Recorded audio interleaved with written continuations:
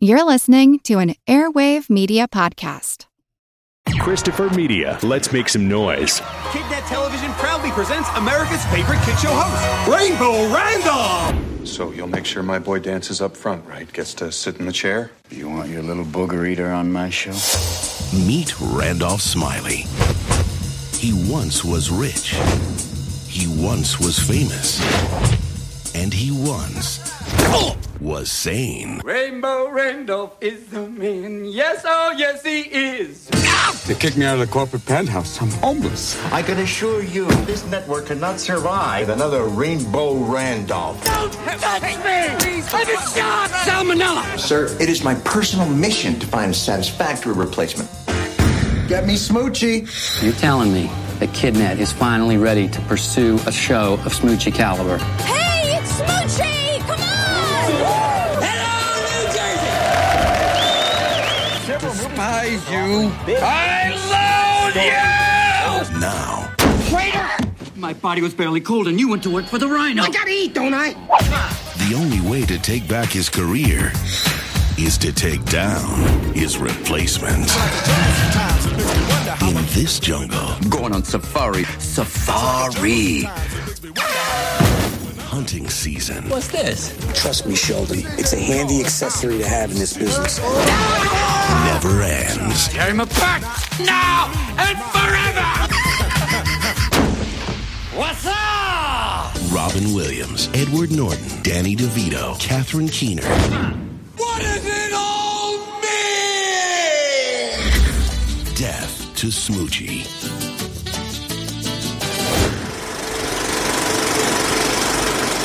Welcome to the projection booth. I'm your host, Rob St. Mary. Joining me, of course, Mr. Mike White. You just fucked with the wrong rhino. And joining us this week, our good friend who's never been banned from the booth, Mr. Mike Sullivan. Hey, guys, I'm really glad you lifted the ban. I told my parents about it, and they're very proud of me, so thank you. Thank you for doing that. No problem. It is the holiday season, after all. This week, we're talking about the 2002 film from director Danny DeVito, Death to Smoochy. It's a satirical look at the world of kids' shows and the battle between a long-established favorite, Rainbow Randolph, played by the recently departed Robin Williams, and his up-and-coming competitor, Smoochy the Rhino, played by Edward Norton. When Randolph falls from grace, he plans to kill Smoochy. Written by Adam Resnick, who you heard on our Cabin Boy episode, Death to Smoochy is a satire about media, kids, TV, culture, and food, of all things. So as our guest, Mr. Sullivan, when was the first time you saw the film, and what did you think? Oh, man, I'll tell you, I actually saw this when it came out. I saw this, I think it was around Easter of 2002. I saw it in theaters, and it wasn't, as you can probably imagine, it wasn't a packed theater.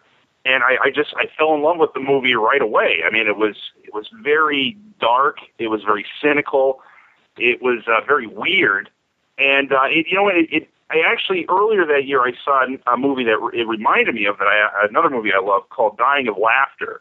That's part of the reason why I loved it, because it reminded me so much of that De Iglesia film. And in fact, I loved the movie so much that I ran out of the theater. And I went trying to buy the soundtrack, which wasn't out at the time. And also, I looked up the credits of the movie, and I found Resnick wrote it, Adam Resnick. And then I realized that, he wrote and was responsible for a lot of things I loved. And this was the first time I found out, about Adam Resnick. So, I mean, this movie was, it was a gift. I mean, I just loved it, and I loved it to this day. It's one of my favorite movies, actually.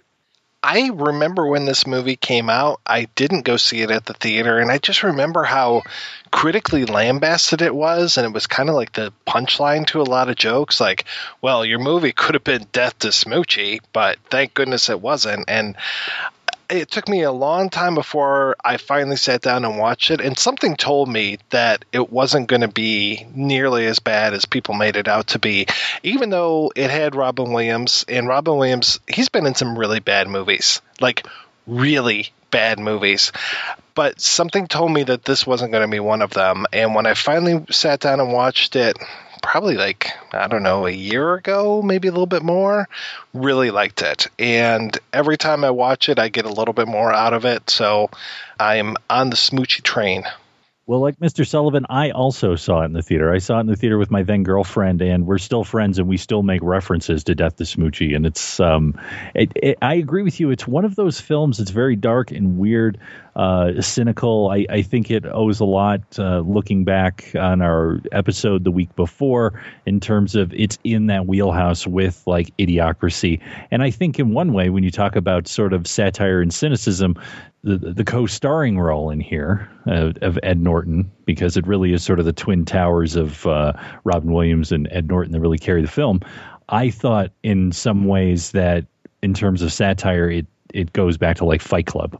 I got stuff with like that, like the idea of satire and darkness that's in here, but they're talking about kids stuff. And I just love the idea that the world of kiddie television is not as neat and clean as you may think it is. Yeah, I love this kind of alternative universe that they're living in, where it's just like how cutthroat, and I'm sure that a lot of it is actually true as far as how cutthroat children's television is, but then the whole idea of like the charities being basically like little mafia type gangs and everything. And so I really like that it just goes all the way with everything. It's just completely normal that children's television makes these huge splash headlines that people are talking about it on like CNN and everything.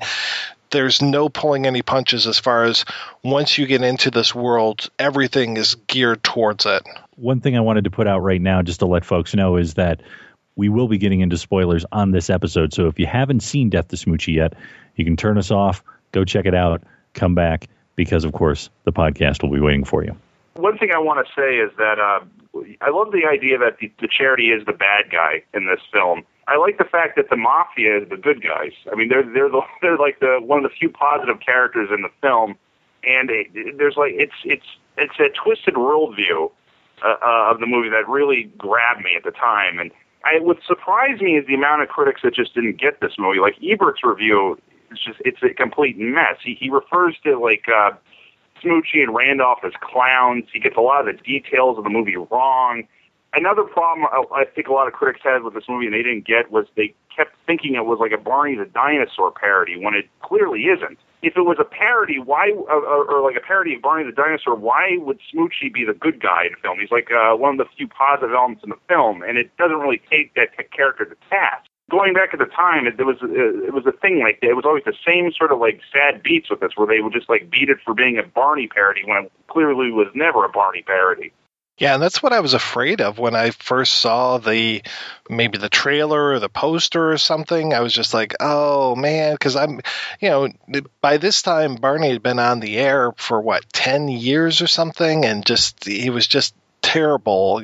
Just the few times that I had seen Barney just kind of channel flipping and stuff, I was like, oh God, this is just so inane. I mean, I know that it was aimed for a younger audience than Sesame Street, and I guess maybe there were shows that were aimed at that age group when I was a kid. Maybe Mr. Rogers, possibly, or Kukla, Fran and Ollie, that kind of stuff. But I just did not. I guess really maybe Romper Room might have been kind of that demographic that Barney was going for, and I just didn't see Romper Room being as pandering and just syrupy and everything. So I definitely think that people got the wrong idea when they started to play up a foam rubber rhino versus a foam rubber dinosaur. But you're right. If they had watched the film and actually paid attention, they would have realized, no, this is not Barney. This is a whole other thing that exists in its own universe. So I don't know what could have made them kind of come around and see the light, but it felt like people judged this film before it ever even really unspooled on the screen. Why don't we use that as a great jumping off point to kind of get into the plot so that we can get into sort of what happens and the characters and things like that. So the film opens with this scene where you hear the Smoochie's Magic Jungle song, and there's all of this, and you see someone in silhouette getting killed. And then it says 6 months earlier. And we open up with Rainbow Randolph in his show and his song Friends Come in All Sizes, which is Robin Williams doing song and dance numbers. Now, this would have been, for me, I think, right after, you remember the Oscars where Robin Williams did the South Park song and did the whole song and dance number because it was nominated. The Blame Canada was nominated for the Oscars in 2000. And I think that may have helped to set him up as the idea that he could kind of pull off song and dance numbers, at least in my mind. And to have him in here with this opening for his show, and he's got this sort of, I guess, maybe like leprechaun-esque kind of character. I mean, how do you describe Rainbow Randolph, the TV personality, versus the personality we meet after his fall from grace? I know this really isn't the right time to say this because it's still too soon. So I'm going to just sort of maybe just do this very gently. But Robin Williams is not one of my favorite parts of the movie, and I love this movie a lot. But I know a lot of people say that he was going dark. He was going different. And to me, it really wasn't any different than anything else he was doing, before then and in the future. He's really, really obnoxious in the movie, and he's doing his riffs, and it bothered me then, and it bothers me now. And when I was reading the original script, I had a feeling that maybe, and this is just conjecture on my part, I'm thinking possibly that Resnick had Chris Elliott in mind for the character, because Rainbow Randolph says things like peasant, and it just sounds like more appropriate coming out of Chris Elliott's mouth. And Williams he just needs the right director. He needs someone to sit him down and say, look, just keep the riffs to a minimum. We just need you to do this. We just need you to go straight. We can't have you like improvising like every other line, And he didn't get that. There was no restraint there. The subtlety was out the window, and it's one of a few things that annoy me about the movie, but it's a movie I still love. I think that his performance is broad, but I have to say that he does stay on script most of the time. He doesn't get that opportunity to riff that much, at least from what I was seeing, reading the script and everything. He's definitely not doing like an Aladdin or a Mrs. Doubtfire or something where they're paying for Robin Williams to come in and riff for an hour and a half, 2 hours, whatever it takes. This felt like he was more on script, at least with Resnick, though his performance was fairly broad. Yeah. You know what? You're right, because I read the script the other night, and the riffing kept doing it, but the riffing still stood out to me, because I know at one point he's like, someone grabbed my ass, and that's like so distinctly Robin Williams, and that to me just sticks out like a sore thumb. I actually really like him in here. I think that his turn between being this sort of saccharine, sweet, over-the-top kid's character that we see in that first scene, and then he goes and gets the payoff from the people so that their kid can be up front on the show. You see this darkness to his character where it's like, yeah, I'm all smiles and stuff on TV, but I'm really bad. But the thing that I can agree with you, there is some of that riffing in there. But I thought overall he does a really nice job in here. And also I thought in terms of him getting dark, I think this is the beginning of that darkness that we see in other things such as, and it's much more serious as a drama like 1 Hour Photo, or even World's Greatest Dad, the Bobcat Goldthwait film, where it's a satire and it's a comedy, but he kind of rides that line and doesn't fall off into a lot of that Robin Williams riffing in the Bobcat Goldthwait film. That's why I like World's Greatest Dad, because I think Bob Goldthwait is the one director that knows how to work with him, because Williams' cameo in Shakes the Clown is really, really funny. And World's Greatest Dad, he's very measured, he's very funny in it, and he's giving like a dark sort of hang-dog performance, and I love him in that. I think he's fantastic in that. But in Smoochy, he's going too broad, and I think Danny DeVito just kept encouraging that. And that's like I said, that's one of the problems I have with the movie. It's kind of interesting that 2002, Williams was in 3 films, Insomnia, Death to Smoochy, and 1 Hour Photo. This was really that beginning period of his dark time and stuff. I know that he had done more serious roles here and there beforehand. I would consider something like, Fisher King to be more serious. Of course, Good Will Hunting and everything. But he had gone through a really bad period between, like, Good Will Hunting and, I'm sorry, I like What Dreams May Come quite a bit. But, he was doing Patch Adams and Jacob the Liar and Bicentennial Man in here.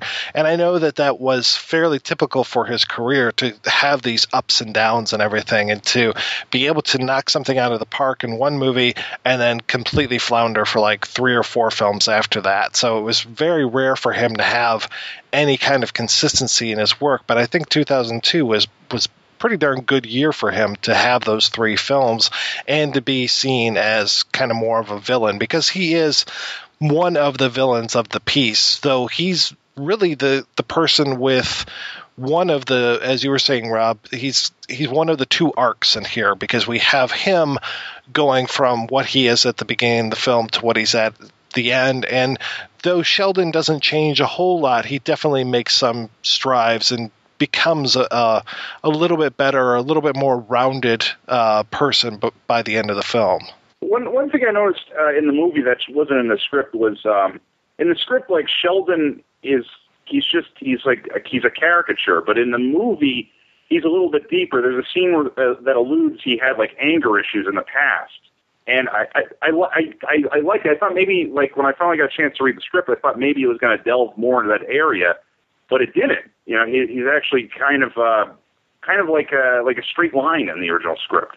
So speaking of which, what happens is once Rainbow Randolph has his fall from grace and is caught taking basically, I guess, the equivalent of payola to put people's kids somewhere in close up front for TV, the executives at KidNet, which is the television network, I guess maybe a Nickelodeon type thing, where they have all these kid shows, has decided that they need to get someone who has really strong ethics, that they had known about these payoffs. As a matter of fact, a role by Jon Stewart in here, which is nice to see. I totally forgot he was in this because I hadn't seen it in so long, is sort of the producer for the show.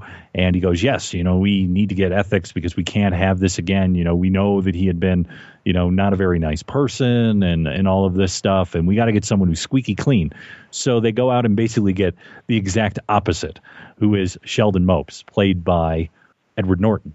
And he's, eats organic and gluten-free, and he's a vegetarian, and he's, it's very, this is very serious for him. I'm not using Smoochy the Rhino to sell products, and if we have to do that, then they're going to be, good things for kids. And it's very much about the message and making sure that you're sending the positive message to kids, which, of course, we know children's television ever since we were kids has been nothing but selling kids sugar cereal and toys. And I love the little scene between Jon Stewart and, really, for me, one of the stars that kind of goes untalked about too much, Catherine Keener. She is amazing in this as Nora Wells, and their whole little discussion about all these different hosts that they could get for the show and how each one of them has a really bad problem, very dark. Buggy Ding Dong. Heroin Mule. Oh. Square Dance Danny. He's a wife beater. Princess Puppy. I'll bust my balls. Sorry. Skinny Black and the Tippy Trolls. Oh, Black was deported. And the Trolls, well, who gives a shit? I guess really, Mike, you bringing up Shakes the Clown does kind of ring very true when it comes to this, as far as like this whole idea of clowns being happy, but instead we have this whole like almost like organized crime or organized, gangs of clowns when it came to that film. So I can see this being kind of a good double feature with that. I love how scummy it is. I just love the scumminess of the film. I love when Vincent Schiavelli, they introduced his character. He was like a former kids show host, and he's now this like homeless heroin addict. He had a line I'm going to butcher here, but I love, and he goes, Hey, I'm sorry I'm late, man. I fell asleep at the bus station. Looking good, Buggy. Yeah. Excuse me if I smell like piss. You know how it is. There's like such like an unrestrained scumminess to the film that I love, and there's also like a sweetness, and that I like the meshing of the two, and that's why this film still works for me. Yeah, Ed Norton, his character of Sheldon Mopes, could be one of the most annoying characters ever written if they played it the wrong way. And to your point, Mike, I think they really played it the right way. I think that Norton brought this kind of vulnerability with a little bit of darkness to him and everything. So I think that having him in here as this character, and, you know, like Rob was saying, just how sincere he is and just how he's trying to change the world. And he'll talk to anybody and try to, you know, make a big difference. I mean, even to the point where, you know, the guys at Nathan's are grilling up soy dogs for him, and he's talking to, you know, them about how they need to do this more often and how it's good for people. And oh my gosh, just he really could have been the worst, but fortunately he was able to kind of leap that little hill as far as being so annoying to actually being kind of lovable. Do you think he's doing a Woody Harrelson impression? But I meant Woody Harrelson. Okay. All right, listen, bro. I may have lost a lot of brain cells over the years from my love of a toke, but I'm pretty confident that I can handle your curveball, Baldwin. I can't remember if I heard that or if I imagined that, but I heard somewhere that he was making fun of Woody Harrelson. His character's kind of like a bit of like a ribbing on Woody Harrelson.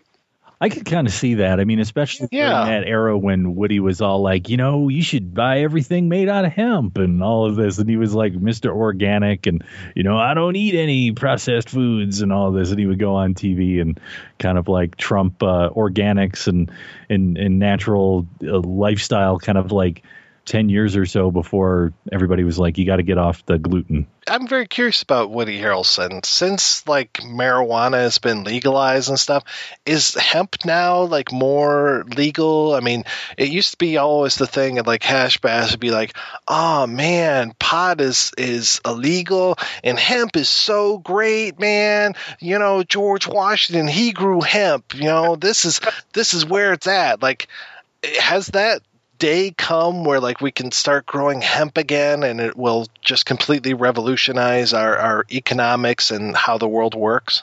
George tote weed. Absolutely George tote weed. Are you kidding me, man? He grew fields of that stuff, man. That's what I'm talking about. Fields. He grew that shit up in Mount Vernon, man. Mount Vernon, man. He grew it all over the country, man. He had people growing it all over the country, you know? The whole country back then was getting hot. Let me tell you, man, because he knew. He was on to something, man. He knew that it would be a good cash crop for the southern states, man. And so he grew fields of it, man. But you know what? Behind every good man, there's a woman. And that woman was Martha Washington, man. And every day George would come home, she'd have a big fat bowl waiting for him, man, when he'd come in the door, man. She was a hip lady, man. After he gets hired by Kidsnet, they find him. Catherine Keener, like I said, they're totally underrated in here. I think she does an amazing job. And there was this was part of that period where Catherine Keener was showing up all over the place. I mean, a few years earlier it was, you know, being John Malkovich, and of course a couple of years before that and Living in Oblivion. And then, you know, she just had a really good run in here between the late 90s and the early 2000s. And I hate to say, I maybe she's gone on to TV. I don't know. I don't watch a lot of TV, but I haven't seen her a lot recently. But he gets hired to take over that time slot that Rainbow Randolph had. And this is where the first part of the sabotage happens, because we find out that Randolph is now living on the streets. He's homeless and has decided to actually, I guess, impose himself on one of his former co-stars on the show, one of the singers and dancers. The Crinkle Kids. Yeah, played by Danny Woodburn. And basically like barges into his apartment and sets himself up living on his couch, and then continues to try and like plot ways to bring down the new guy, because of course if he can bring down the new guy, then he thinks, well, I can have my old time slot back, because if I make this guy look worse than me, or if I get rid of him, then of course they'd love to have me back. So the first part of this sabotage is to have cookies. And, of course, the cookies are going to look a certain way that maybe would be a little embarrassing. It's a cock! It's not a rocket, you sick fuck! It's a cock! Randolph! Look, Get this guy out! the cock and balls! Get him out of here right dick! now! Also, the other thing with Keener's character in here is that she happens to be a groupie for kid show hosts. Which they exposed at just the right time, I think. I really like this whole hatred that she has for Sheldon, like throughout so much of the film. And I think that comes through a little bit more in the script, but she plays it the right way when it comes to the actual film. Just this kind of simmering low boil of hatred that she has and just constantly undercutting him.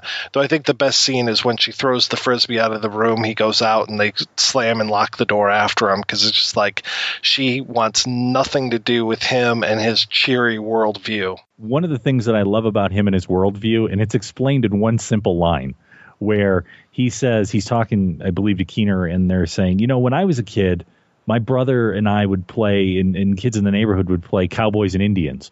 I would play the Chinese railroad worker.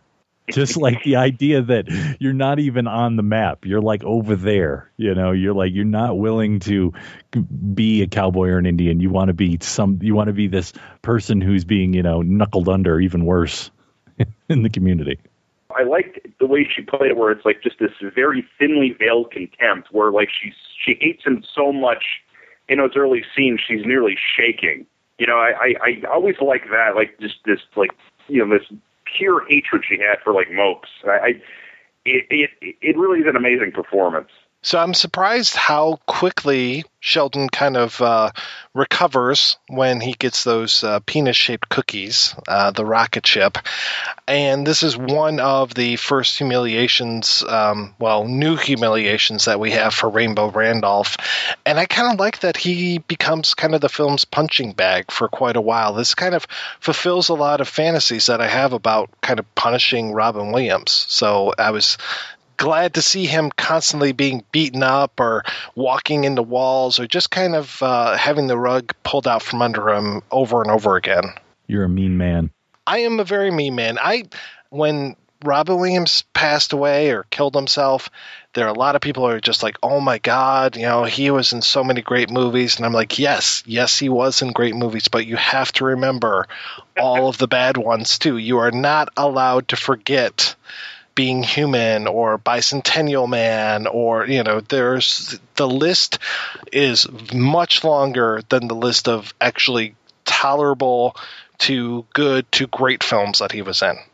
Around this point is where he's starting, as you were said, the charities come forward, and I love the Parade of Hope, which is the big charity that's always done these, like, you know, on ice things, and they want a Smoochy on ice. He doesn't want to do it. And the gangster, this is inspired casting again, Harvey Fierstein as sort of the head gangster for the charity. Well cast Harvey Fierstein. I think he's really great in role, and I think he's good in like the Vito's film he did after that, Duplex, where he plays like the crooked real estate agent. I like him in those Danny DeVito movies. I have to say that I read a different version of the script before I talked to Adam Resnick a few months ago, and I screwed up when I was reading it, and for some reason I read Merv Griffith as rather than Merv Green, his character name, and I was just loving it, like thinking of Merv Griffith, because I mean, we've all seen Merv Griffith play a psycho killer before, you know, in The Man with Two Brains, and I'm just like, oh man, this is great, Merv Griffith, oh yeah. And then I read the version that Resnick sent over, and wouldn't you know, I did the exact same thing. I read Merv Griffith again, and I still kept thinking that it was Merv Griffith. Then finally, like, I don't know how many pages into it, I'm like, no, it's not Merv Griffith. This is Merv Green. Okay. I think like they referred to him by name for like a second time, and I was like, Harvey Fierstein, absolutely great. Kept thinking Merv Griffith the whole time.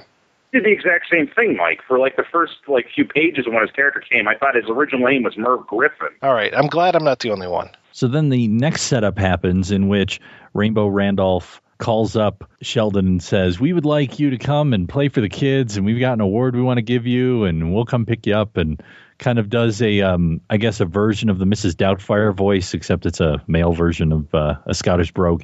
Picks him up and takes him to this sort of nondescript building out in the middle of New Jersey, which happens to end up being a place where Smoochy's downfall happens. Yeah, I was reminded a lot of Mother Night at this point.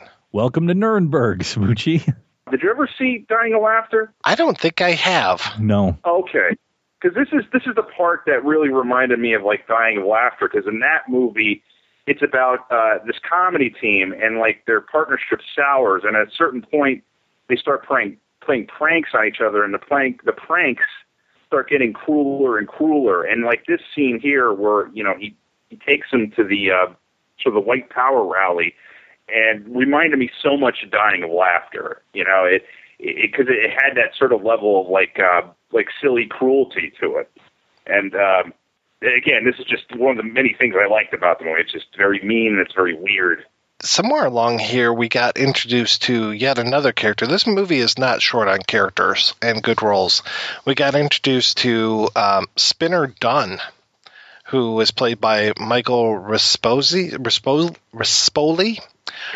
Spinner had taken too many hits to the head when he was a professional boxer, and now he's just kind of like this figurehead for like a bar, and which is a front for the Irish Mafia. And is Spinner, is he related to the mobsters, or is he just kind of like their mascot? I got the feeling that he was the son of the woman who seems to be the head gangster, but I don't know if that's true or not. Which I was very glad to see a female gangster as the head of the clan. Oh, I like that too. That was a nice touch. Yeah, the thing was, now you mention it, I always thought he was like her. Spinner was her son, Tommy's son. But now I don't know. I think maybe they were just associated with him when he was a boxer. I don't know. Maybe he was the moneymaker for them or something, but. Yeah, I like this relationship, and I like that the family, the gangster family, because that's what they seem like to me also, is they seem much more like I guess like a clan, like a family here, that they are always looking out for him, and that, they'll maybe flex their muscle a little bit as far as, wanting to help him out. But yeah, I appreciated that they were always trying to do best by Spinner, and Spinner, who's got the mentality of like, I don't know, a 5-year-old or something. So he plays perfectly into this, children's television kind of thing. And he is just a huge, huge Smoochy fan. And he gets to play the cowbell. And in this case, there's too much cowbell. But this is all before the Nazi rally. And then when the Nazi rally happens, the show gets canceled. Smoochy is seen as a sympathizer and an anti-Semite because of the photos that are taken of him. And this is the first part that I think that we get of Sheldon's sort of change, in that he it didn't have to be said. It was just all based on what he was doing. And what it is that you see him eating a hamburger. And when I saw that, I go, okay. So like if someone would, a different person would lose their job, they'd go out drinking or something. He goes and eats like a McDonald's hamburger, and that's sort of his little, man, life sucks. I am so pumped up on processed foods right now, I think he says at one point. Yeah. And you also get a little bit of a change, too, because we've had a little bit of a reconciliation between Nora and Smoochy. Not a whole lot at this point, a little bit here. She's gotten really drunk and has apologized to him for being kind of a jerk to him and everything. And they've bonded over a former television host that they were both very into.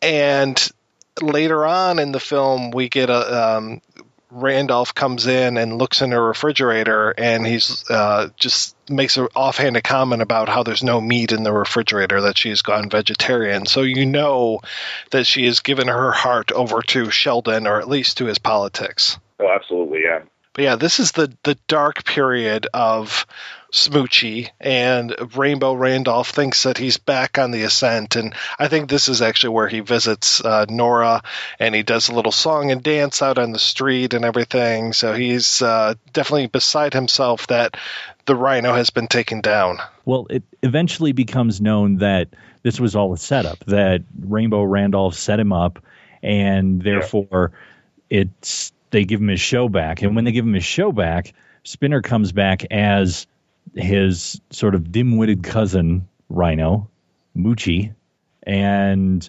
this is the sort of, I guess, the front end of the film, where there's now a actual mob hit that's been put out on him because he won't play ball with the Parade of Hope folks, Harvey Fierstein and his crew, It will not play ball in terms of the on ice thing that they want him to do. So he has Hitman sent over to kill him, and they end up killing the wrong person. They end up killing Smoochy, the purple rhino, instead of Smoochy, the pink rhino. Smoochy is fuchsia. Smoochy is burgundy. Read a paper. So then as things progress, he gets a show back. He decides that he's going to do the on-ice pageant, but he's going to do it his way. And he's going to raise money for the methadone clinic that is being shut down on Coney Island that when we first meet Sheldon Mopes, and he's playing for the methadone addicts. And I love his song to the heroin addicts. Oh, we'll get you off that smackle, yes we will. Oh, we'll get you off that smackle, yes we will. Oh, we're gonna get you off that smack. We'll kick that monkey right off your back and get your life on track. Oh, yes, we will. It's important to get started now, though. You know why? 'Cause the smack can lead to crack. Oh, yes, it can. Carl, you know what I'm talking about, brother. Sing it with me now. Giving up that smack. Oh, yes, we are. There are so many really great songs in here. I mean, I think that one, and especially the Your Stepdad's Just Adjusting song, I think is probably one of the best hits. Oh, yeah. Which the thing I wonder is, were these in the script, or who wrote these songs, and were they placed afterwards? They were in the script. Resnick wrote them, yeah.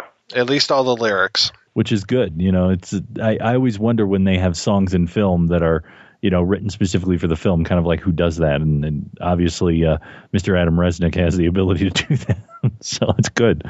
So then as things progress, then they try to take another shot at him this time. And that is with, as you brought up, Vincent Schiavelli, who is this, as you said, this homeless heroin addict, former kids show host, who is going to go up in the rafters of the ice arena where he's doing this whole, you know, Smoochy on Ice. And the thing that's funny about the Smoochy on Ice presentation is that it's a recap basically of the entire film to that point. Yeah, all told in a very operatic style, which I really enjoy. This is the one thing that I like and kind of dislike about this movie, where with the ice capades type scene, it makes sense, you know, where everything's heightened and it's operatic and it makes sense. But this is the problem I have with like DeVito's direction, where everything in the film is heightened. It's just the look of things I like. It's colorful and odd, but there's times where it's just like it's too over the top.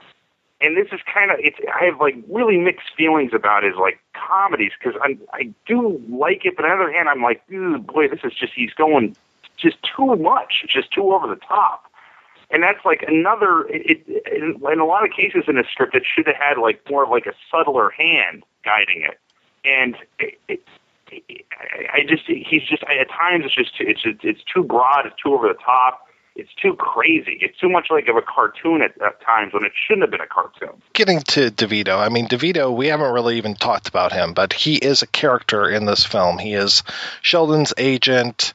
Eventually, kind of becomes like his enemy. He's kind of aligned with the charity that Merv Green is working with and everything. So he's definitely in here. And I think that if I have a complaint about DeVito, and I personally, I think that he's a fairly solid director most of the time, but just that he always feels the need to put himself into his own films. And it's like, I know it's got to be tough for the guy. I mean, you know, there probably aren't a whole lot of roles out there for him all the time, but it's just like, okay, enough. You don't have to be in every single thing. Like, I'm looking at his CV right now, and it's just like he's kind of usually like the worst part of his own movies a lot of times. Like his character in Hoffa, I mean, he was okay in Throw Mama from the Train, but I didn't like that film. War of the Roses, I mean, I don't know if anybody else could have played that role, but it was just like, okay. I don't need this Romancing the Stone reunion kind of thing that's going on.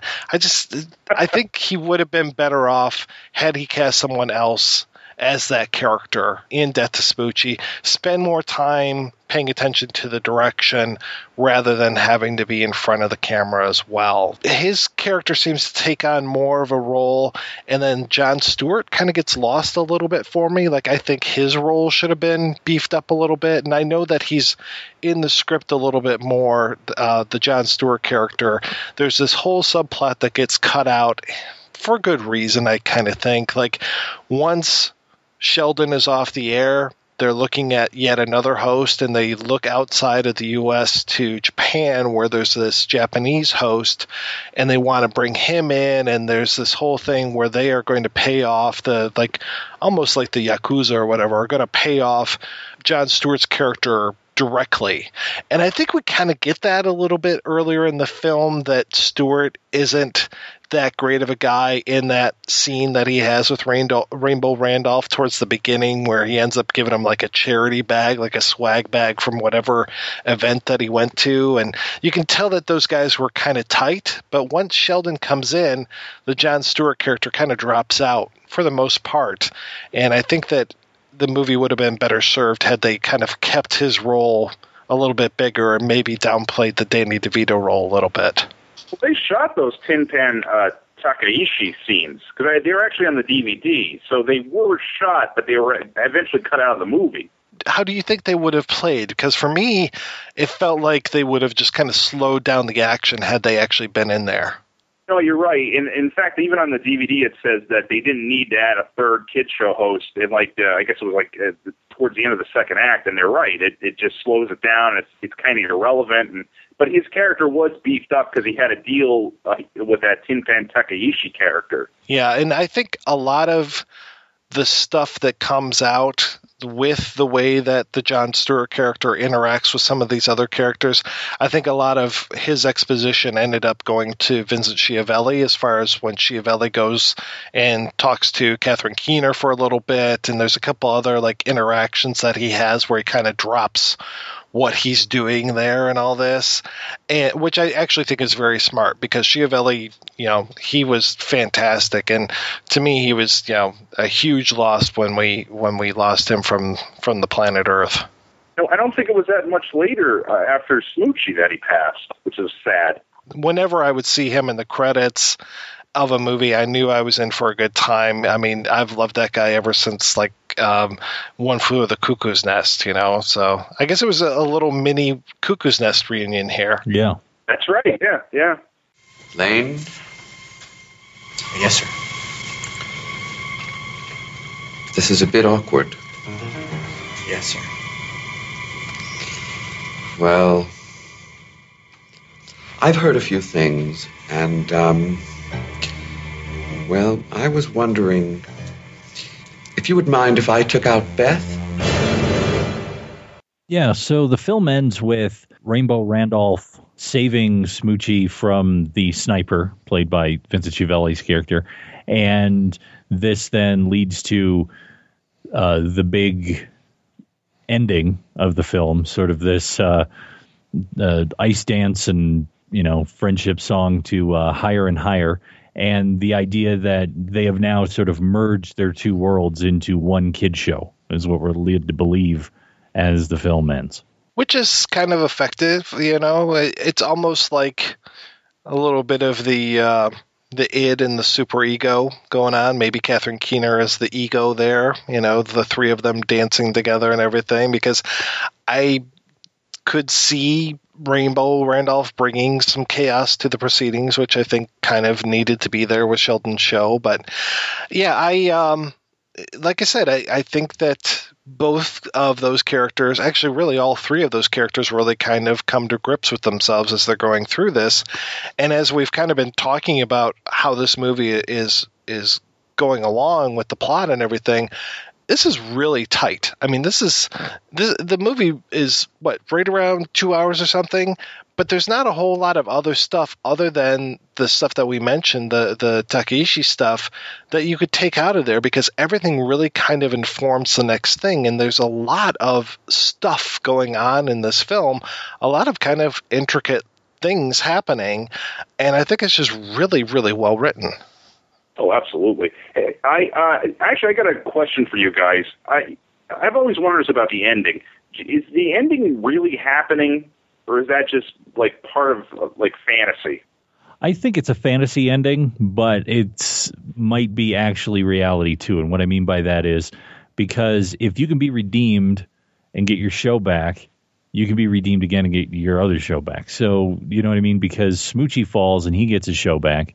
So then what would be the ultimate redemption? Well, saving someone's life. So therefore they're like, well, Rainbow Randolph, not such a bad guy anyway.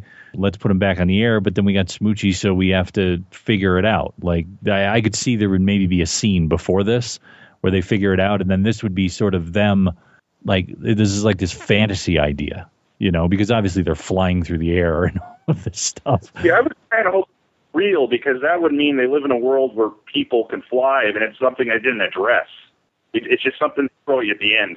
Yeah, I definitely see it as kind of that magical realism, Birdman type thing, where it's really this is more how the characters are feeling than what's actually going on, So I was totally down with them flying around and stuff. I was just like, okay, it expresses how they feel inside, and it just goes well with the music and stuff. So I didn't really think they were flying. But at the same time, I didn't necessarily see this as like, Rainbow Randolph waking up and, in a padded room somewhere and being like, damn, I missed my opportunity. Though that might have actually been a good ending. I'd also say that I would rather have them dance and ice skate to this song than have a toaster dance to the song. Henry Rollins audition? Henry Rollins auditioned for the film. Yes, he was up for the role of Spinner. And he gave a rather spirited performance when he went in to audition for the role. I can just do it, right? He's like, anytime you want. I go, so the camera's on, right? He goes, yeah. So I go, okay. And I figure, this is it. I yell like, Smoochy, hey! I take a chair in his office and hurl it across the room.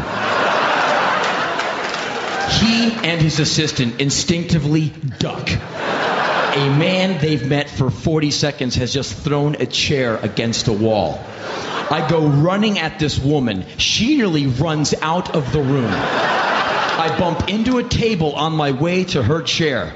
Table falls over. So now we have table over, chair gone. I nearly wipe out a television on his desk. Poor little Danny is running around trying to capture this with digital camera. I make sure to almost back into him all the time. So I'm like, so hey, hey! And there's like, and he's like, woo woo, and this woman's like, and I grab her, and I forget the script entirely, and I just go, my motivation, be a psycho who's really happy to see this person. And that's all I did. And the scene is like 30 seconds. I stretched it into an excruciating 3 minutes of worship. And I just made believe I was a 5-year-old meeting my super duper favorite child time hero. I'm shaking this woman like a rag doll, like, I love you!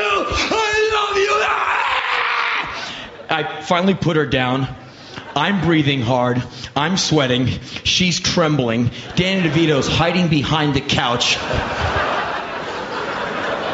And he comes out. He's like, okay. Okay. I go, so, you want to do it again? And they're like, no. That was fine. So Henry, thanks a lot. Thanks a lot for coming in. It was really interesting meeting you, and Danny bravely puts his hand out, and I'm like, right on, man. Yeah, he's like, and I go up to the lady, God, I hope I didn't shake you up too bad. Are you okay? She's like, no, I'm fine. I'm like, well, good to meet you. And she's like, like, all right, well, good luck with your film, knowing I'm never going to see him again. thought he was never going to get it, and then he was actually running neck and neck with the actor who ended up getting Spinner, and I think it was like down to the last audition. I think this would have been a really interesting turn for Henry Rollins, because most of his characters that he plays are basically Henry Rollins, and this would have been a really different Henry Rollins. I just remember seeing Heat when I was in high school, and his line reading of, "You're going to deal with them, boss?" was so bad that my friends and I just used to make fun of it constantly. It was just terrible. For me, it's, okay, just Johnny. There you go. See, you get Ghostbusters 2 and Johnny Mnemonic in just a matter of 2 minutes here on the projection booth. It's just amazing. And Heat, throw in some Michael Mann for good measure. Oh, okay. So we're going to take a break and play the first of 2 interviews, one with writer of Death to Smoochy, Adam Resnick, after these brief but important messages. Let me ask you a question. Are you getting enough? I bet you'd love more, right? Well, AdamandEve.com wants to give you more with 10 free gifts. First, you'll get a sexy surprise for her. Second, a specially selected toy for him. And third, a little something we know you'll both enjoy. Plus, you'll get 6 full-length adult movies on DVD. And number 10, free shipping on your entire order. So what do you have to do to get your 10 free gifts? It's not hard. Just go to AdamandEve.com and select any one item. It could be an adventurous new toy, sexy piece of lingerie, or anything you desire. Just enter offer code BOOTH at checkout, and you'll get all 10 free gifts. Go check out AdamandEve.com today. Select one item and get 10 free gifts, including free shipping, when you enter offer code BOOTH. That's BOOTH at AdamandEve.com.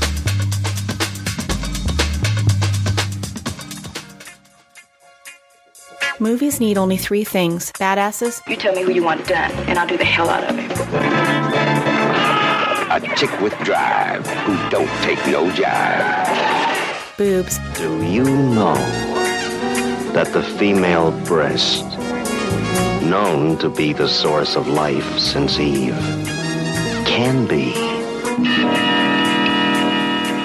deadly weapons?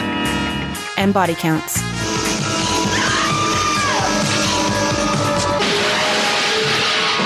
Body count.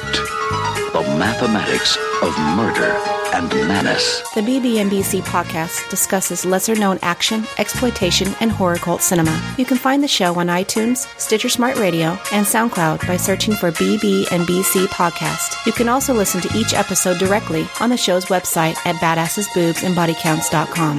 Got the goddamn message? Let's go to work.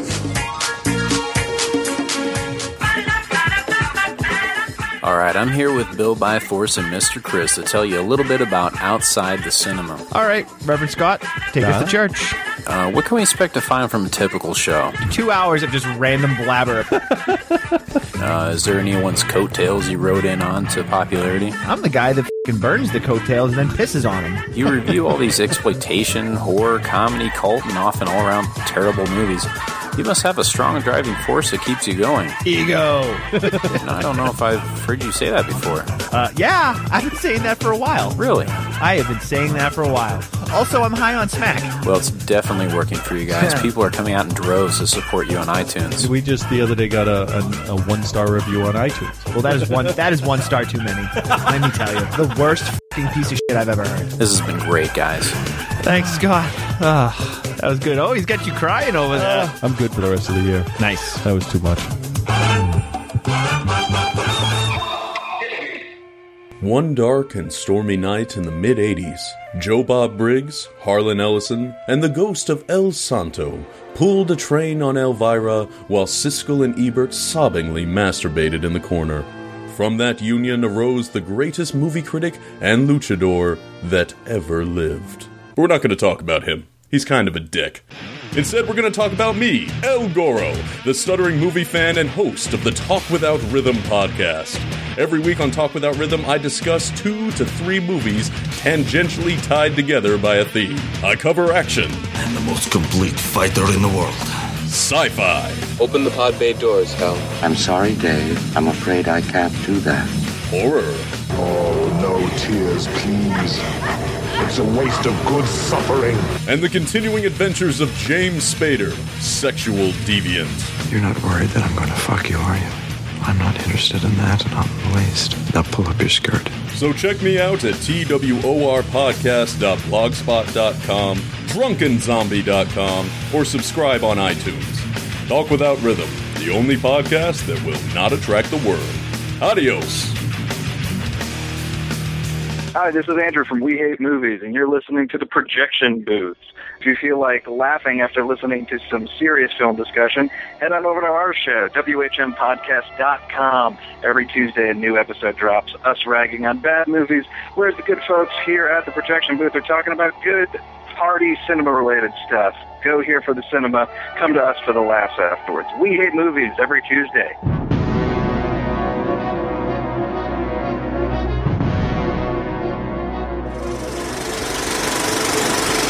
I wanted to ask you about Death to Smoochy, actually. How did the idea for that one come about? That was just an idea I had. I was thinking about the movie Sweet Smell of Success, with Burt Lancaster and Tony Curtis. And it's, about the cutthroat world of publicists in the 1950s. Classic, great movie. And I was thinking about that, and I thought, oh, that's interesting. What about applying that sort of idea to the world of children's television? And I like that idea. And so, I wrote the script and I was happy with it. But, in the film version, I don't think that sweet smell of success feeling really comes through. I can't, but that's the thing about writing. It goes back to why I wrote the book, writing for movies or something.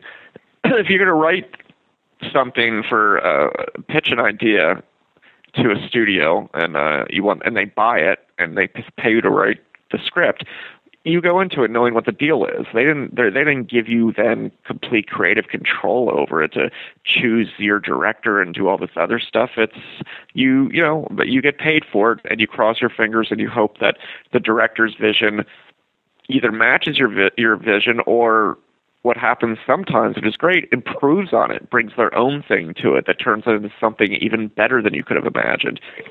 In Numbers, which became a movie called Lucky Numbers, it was pretty far off from what I ever, if you read the script, it just doesn't really work for me. It might work for some people. Smoochy I like more, but still not. The book for me is like I said, is as good as I could have made it. And so even if people don't like the book, then I can't, there's nothing I can say about that because it's on me. I feel good about the book. But, with movies, it's different. Then you're just a whiny writer saying, the script was better. I mean, how many, a lot of writers that say that, it's not true necessarily. This just happened to be one of the cases that, in the case of Smoochy, it just came out different enough that I didn't recognize too much of myself in it anymore. But there's some good stuff in there. The performances are great. Edward Norton is incredible in it. So, but to tell you the truth, I haven't seen that movie since I saw two cuts. I saw the first rough cut, then I think I saw close to the final cut. That was a long time ago. But I've never watched it since then. So maybe I'd have a different feeling about it if I saw it now. I don't know. What was your involvement with the film once you were kind of done with, I don't know, not the initial draft, but once it was to production? Were you involved with it that much after that? Because I know sometimes some writers will be right there the entire time. Others, it's kind of like, they either step out or are asked to step out. Yeah, no. I'm both in the case of Lucky Numbers and Smoochy. That would have been Nora Ephron and Danny DeVito who directed those movies. They were very generous with having me around. And Nora, allowed me in casting sessions and stuff. I didn't have any say really, but she would, if I had a comment or thought, she would listen to that. But then at the end of the day, though, they're the directors. It's their movie. It's not the writer's movie anymore, and they're going to make it the way they want. And you can't really tell. You just hope. Well, Nora was for Lucky Numbers, or Numbers, as it was titled. I didn't think she was quite right for it, and I think, Nora would have said that probably afterwards. I think she wanted to try something different. It was sort of too dark, and it's not, she excels at something quite different than what that script was. In the case of Smoochy, I thought Danny might have been a good match because I liked, I liked a lot of Hoffa, and I really liked his Matilda. Actually, it was a movie that my daughter was watching at the time, so I became aware of it. And I thought, I just thought, plus, he's like a comedy guy. So what he made, it's not that I can say it was bad. It was just different tone, different kind of feeling, and these scripts, they slip away incrementally. They start to from what you originally thought they were, you can't even see this imperceptible sort of chipping away process. But it happens, and it may happen with maybe actors ad-libbing or just the tone, the way it's not so much, it's just done, let's just say it happens on so many different levels in so many different ways until before you know it, it's changed quite a good deal, and for Smoochy was written very specifically to have a voiceover, and I wrote it with a voiceover, and the voiceover informed the rhythm of scenes, the way the voiceover ends and the way the scene begins. That was all. I had that really well thought out of what that should feel like. And for example, Danny one of the first things he did is he didn't want to do it with voiceover because he had just done something with voiceover, which I can't even remember. So, and I didn't think about it, at the time he said, so I'm going to take out the voiceover. And, I was like, oh, okay.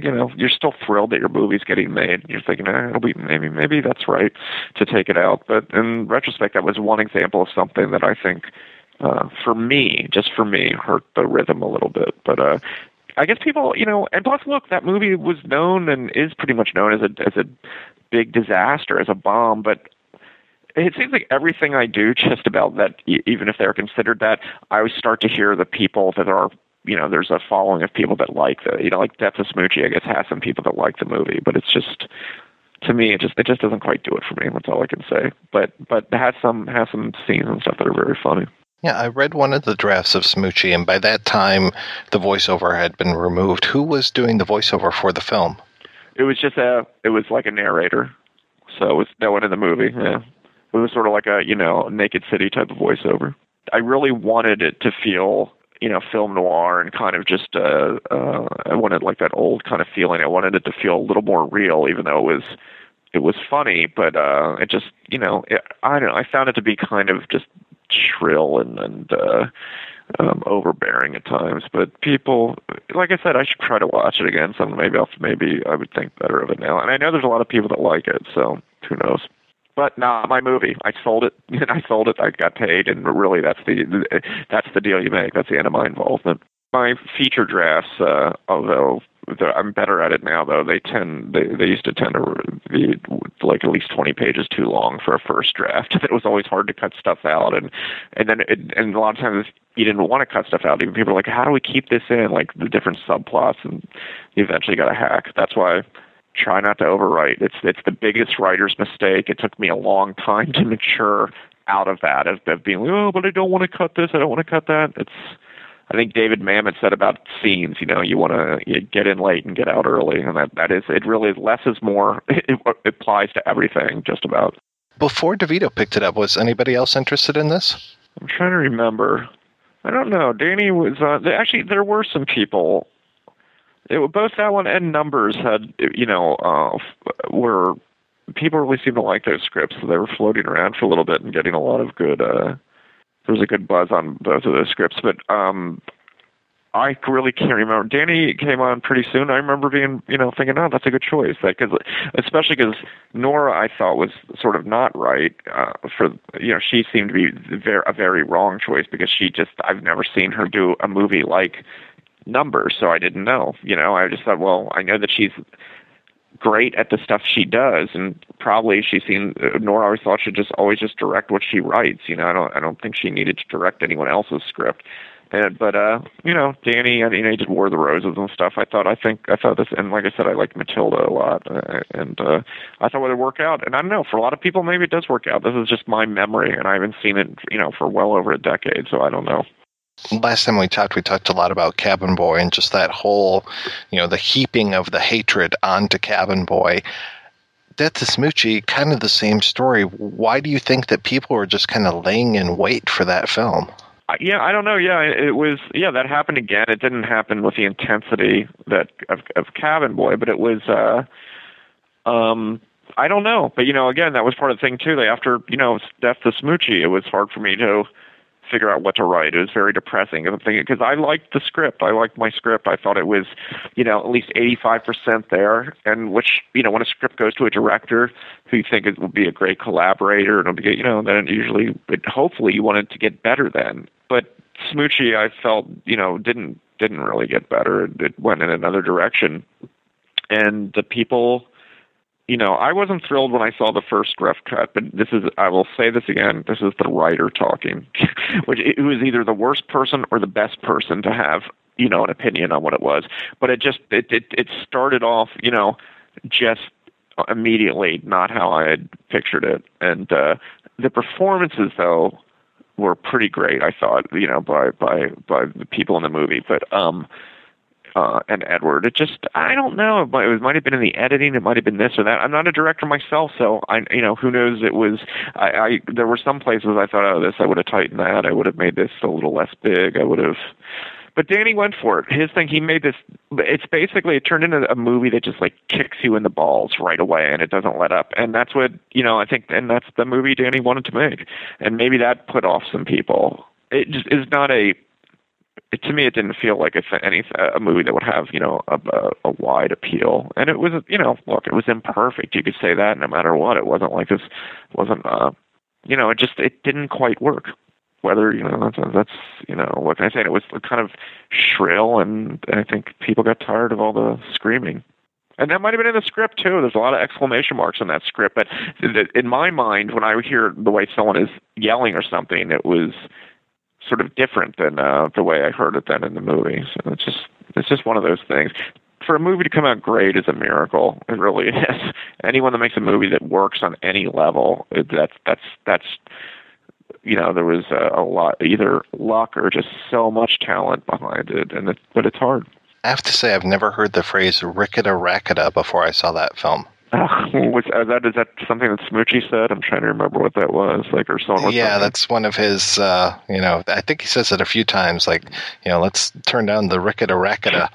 That's what, yeah, Edward was so funny. He was so he was just great in it. Yeah, that was. So there are whole chunks and through lines that I enjoy about the movie. But, yeah, I was really surprised the way that Smoochy is portrayed, just that he could be the most annoying character ever written, but he doesn't come off that way. And that was one thing I really appreciated, that he could be made fun of, he could be the butt of all these jokes, but he seems to be genuine and, just a nice guy. From the start, Edward was the one, is the person I thought really, as the star of the movie, he got, I think he was in lockstep with me of sort of what the movie was. I could just tell he got it, and all his choices were right. But that's, right into the kind of stuff you're saying, though. He just got all that stuff, and he played it just so great. I feel, I try to be always as honest as I can, and with not try to, have some political thing where I, just sort of, I want to just be honest. I don't want to, tear something down at the same time. I don't want to give this false narrative of how I really feel. And Smoochy, is a tough one for me. And in talking to you, it was the first time that I've had the feeling in all these years I should look at it again, because I was just, the fuming writer at the time when I saw those cuts, and I just, I didn't like it. I liked parts of it, but I didn't, I was upset again. And I knew it wasn't going to do well. I could just tell. And I knew it wasn't even going to forget with a big audience. I didn't think I just knew it didn't. Well, I know what a good movie is what a good movie is. And it's just, this is not like some cool movie that, is just for a handful of cool people. It's an uneven, it works, in sort of like little bursts. It'll work, but it's, it's fitfully enjoyable. It could have been better. Could have been so much better. But I don't want to super disparage, Danny DeVito or anything. I'm just trying to be honest how I feel and not really point blame. Like I said, I was just the writer. That's how I have to look at it, you know. But, you know, can you imagine after Cabin Boy, after Numbers, that another time now I have to go through these fucking reviews? I mean, you know, I'm as depressive as it is. It was hard to climb out, hard to get up off the mat again after Smoochy. You know, but you know what I'm going to send you? Because I just dug it out the other day. I found it because someone else asked me about it. I have an earlier draft that still has the voiceover in it. So I'll send that to you. You might find it interesting. Because the one you have, you say it doesn't have the voiceover? Correct. Yeah, that's after Danny started yanking shit out and everything, and I thought hurting the flow. The one I send you is a little too long, so it's like 127 pages. But I think you might find it interesting to see some of the other stuff that was in there. No, I would love that. I eat that stuff up. Good. When we do these shows, It's always like I'm trying to read the original book. If there's a book, I try to read the screenplay, the earliest draft I can. So yeah, well, this one that I'm sending you I don't think it's ever been out anywhere because it's not. I think the main one that got around, even what they call early drafts, are still the ones after Danny took the voiceover out and did some other things. So yeah. All right. Well, hey, Mike, thanks a lot. It's always nice of you to ask me to talk to you. So anytime you need anything, let me know.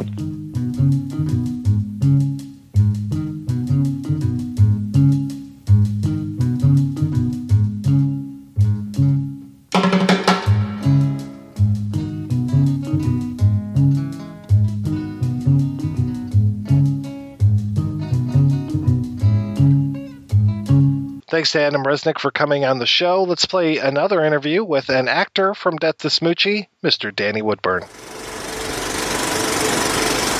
You have been in so many different things. I imagine the first thing that I saw you in was Seinfeld, though I got to see a lot more of you as Carl the Gnome in Special Unit 2, which I really enjoyed.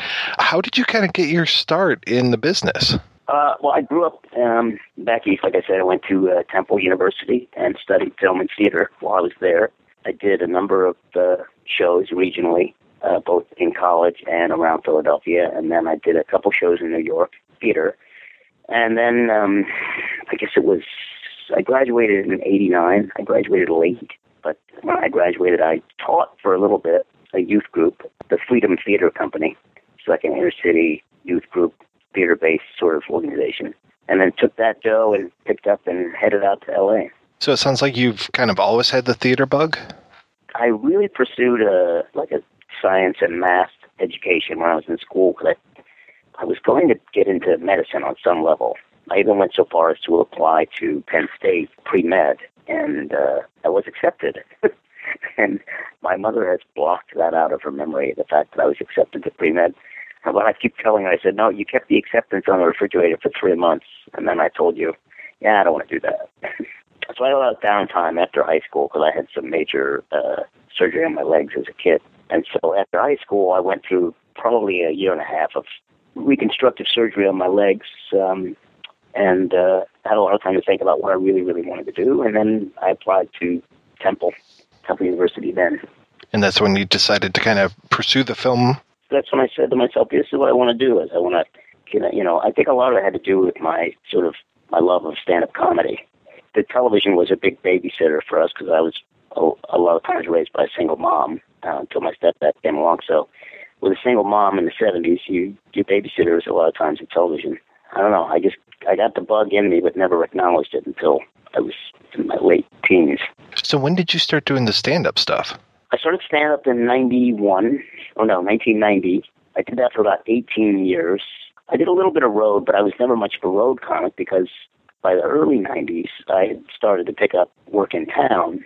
My first job was on an episode of Hunter, and then I would do some stand-in work too, but the money was too good to leave, so I would do, perform 5 or 6 nights a week around town, maybe do some one-nighters or a week here, a week there on the road. But I always wanted to be close to town so I could get auditions and get into film or television or whatever. And so by 94, when I hit my first Seinfeld aired in February, I think, of 94, I had just finished a feature, and the Seinfeld, I actually recorded it December of 93, and by the time it aired, after that, I just stopped working. So there was no way I was going to take myself out of that flow, I kept doing stand-up regardless. I would do a week in Minnesota or a week in Philadelphia. Just like wherever I might be visiting, I would try to get time there or try to get booked there, you know. But, I mean, I would not say that I was a road warrior. Like so many of the comics I came up with were road warriors. What was your act like? I did a lot of stuff. I didn't do short jokes per se. I did a lot of stuff about people's perceptions of me and the sort of incorrect perceptions of me. And you can connect on my site, and there's a comedy club there, and there's a set from a few years back. You can take a look at that. You get a good sense of what I did. So once you got going, once Seinfeld, you started working with them, you just pretty much took off. Have you just been working solid ever since then? Yeah, my last day job was in '93, and I was selling cowboy boots. It's like got to be the worst choice of job for me on the planet because I am not remotely close to a cowboy, and nor was I a member of that L.A. set that wore cowboy boots as the fashion statement of that era. Because there was a time there where, like, anybody going out to a club was like, I got to have my cowboy boots, you know. It wasn't so much a Western thing as it was like a L.A. hipster thing. But I lasted about 3 months in that job before getting tendonitis of my Achilles because I was in such agony having to wear the boots all day. Oh, man. Yeah, I guess you would kind of have to show that you believe in the product, huh? Oh. That was '93. I would have been 29. I remember my manager was a 19-year-old kid who took me aside one day. I got booked on an episode of Murder, She Wrote, and I said, look, I'm not coming in tomorrow because I'm going to work on this television show as an actor.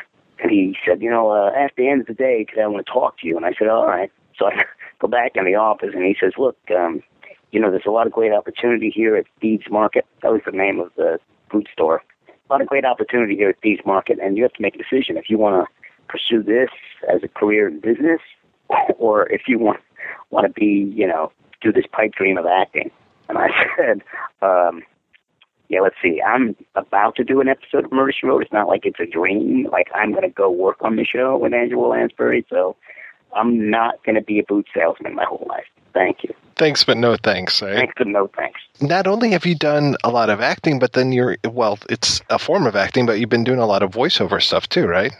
I've done some, you know, pilots for Nickelodeon or Disney. I've done a few things for them. I did an American Dad a while back, but I played Craig T. Half Nelson. I think they cut the character of that episode, but Mike Barker's an old comedy buddy from the early '90s. He and I were in a contest together way back when, like probably 1990. I beat him in the contest, so I'm hard pressed to try to get Mike to bring me back in for another episode. But I'll keep at him. I'm sure there's no hard feelings. So I mentioned Special Unit 2, and right around that time you were in Death to Smoochy. Can you tell me what was that like getting into that cast? I was in the middle of filming the first 6 episodes of Special Unit because we broke it up. The first season was 6 episodes, and then the second season was going to start with episode 7. So I was still shooting, and my agent was telling me this audition has come down.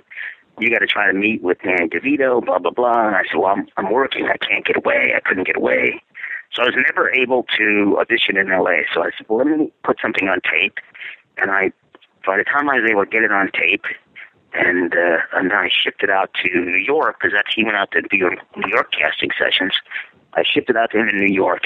And by the time it got to New York, he was on a plane back to L.A. And I was like, oh, geez, I'm never going to get in. And then finally one like early morning I had free, and he agreed to meet me pretty much last minute. And I walked in his office, and it was just sort of him and me, you know, and it made me feel really comfortable, and we just sat and we bullshitted for a little while. You know, he cracked some jokes, I cracked some jokes. We had a good rapport back and forth, and then he goes, I guess we should sort of read this. And I said, yeah, sure, let's read it. So I read it. I felt really good about it, and he seemed to make me think that good things were going to happen. And then I think I knew within a couple days that I was going to go do it. It was very exciting, and I got to work with, you know, one of my idols. I mean, besides Danny being an idol, you know, Robin Williams. To get to work with Robin was a huge, exciting sort of, I felt, step in my career. And I know Smoochy was not like a big box office winner, But it has a great cult following. People really have picked up on it over the years, and I get a lot of people talking to me about that, the Smoochy, which is really funny. Because I think domestically it was like $6.5 million it took in on the initial release, but it lives on in this sort of underground world of kookiness that loves this kind of stuff. It's got this great cult following. Right idea, wrong time, maybe? I don't know. I think it's just one of those movies that was ahead of its time. It was just too dark, and people couldn't grab it. And Danny's a dark director, dark and funny, and I don't know, people just weren't able to grab into it until they got older and went, hey, this isn't really a kid's movie, you know? Yeah, I kind of wonder if the marketing might have been its downfall a little bit, because I don't remember it being marketed. No, they didn't. It made me fear any movie I was in to be released in March. I was just like, from that point on, I was like, oh no, March release? Oh shit. You know? But, yeah, I agree that the run-up to it was not strong. So you said that working with Robin Williams was kind of a dream for you, that he was one of your heroes. Was that from when you guys was he doing stand-up around the same time? I'd never seen him on a stand-up circuit. I just knew his stand-up as a young guy. He was already well established by the time I even met him, even by the time I even got into the business. You know, he just had this reputation of being this great improviser, and you know, all of that lived up to the truth at the time. And it was a thrill for me because Danny would direct the scenes between us, and he would sort of give Robin this free rein to do things, and then I would have to keep up. And then got to the point where I think Danny had a great confidence in me too, and then he would give me that same opportunity. So he said, all right, Robin, do one for you. And then we would run a scene, and then Danny would go, all right, Danny, now do one for you. And then I would run, you know, my own little jokes or ideas that I thought might be funny in the moment. And a couple of my one-liners did get in, a couple of my ideas. What made the cut? It's when Buggy Ding Dongs comes to see me, and I phone Robin's character, and I say, you know, that he's come to visit me, and I said, he's jacked up higher than a prom dress in June. What's the one line? And they were like, that's so complex, but so funny. And they left it, which made me thrilled. I guess growing up in the 70s, you were probably right there watching him on Mork and Mindy and all that. Well, yeah, Mork and Mindy. I mean, I'm like, how many people know that he spun off of Happy Days? How many people know that? Other than me? Other than you. I mean, that was his break, really. That couple episodes of Happy Days, it's like one or two that he did as this space alien, and then boom. I was also raised by the cathode ray, and the Happy Days was where it was at for me. Happy Days and MASH. Yeah, absolutely. That must have been great. I mean, it's such an amazing cast in that film. I mean, there's no one person in that cast that isn't somebody. You know, I recognize everybody that's in there. It seems like most of your scenes are with Robin Williams in the film. Yeah, we have a lot of one-on-one stuff together, which is great. But I got to work and meet Vincent Schiavelli and, of course, work with Ed Norton and, you know, the whole run of the show to be hanging out with Danny D. It was like one of those movies where you like, this is the dream as it's happening, you know. And I'd done maybe 2 or 3 other big budget films prior to that, but I felt like this was the one big one, you know. Well, I like that you showed your allegiance to Smoochy, you know, that you weren't backstabbing anybody in that one too. No, I was out for me, really, as a performer, just trying to get the job.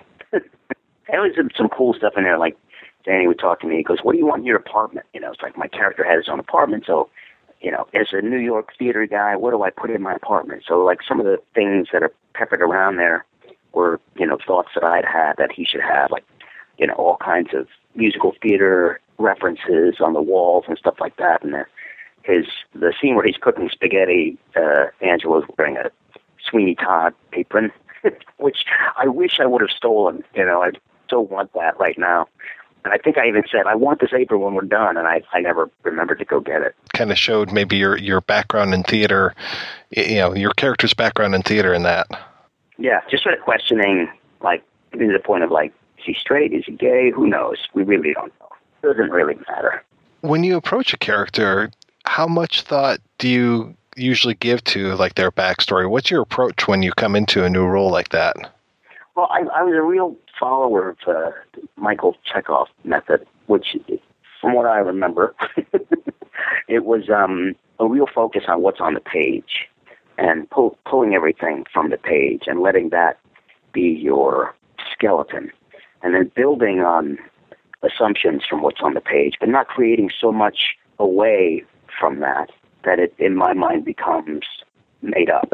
I like to sort of find the big chunks of who the person is on the page, and then build on those big chunks based on if somebody is a doctor from a certain country, then obviously you get to pull from the culture of the country, you get to pull from your experience with doctors and who a doctor is, you know what I mean?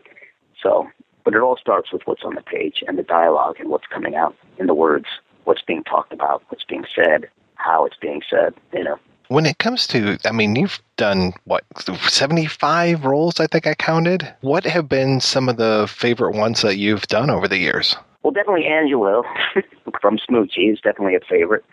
I really liked my character and the people I got to work with. I know it wasn't a huge smash, but Employee of the Month, because there was a lot of great comedic actors in that. Tim Bagley, Sean Whalen, Harlan Williams, you know, Andy Dick, a lot of great comedic people in that. And that character, I like playing these sort of like rough-hewn, obnoxious bastards, basically.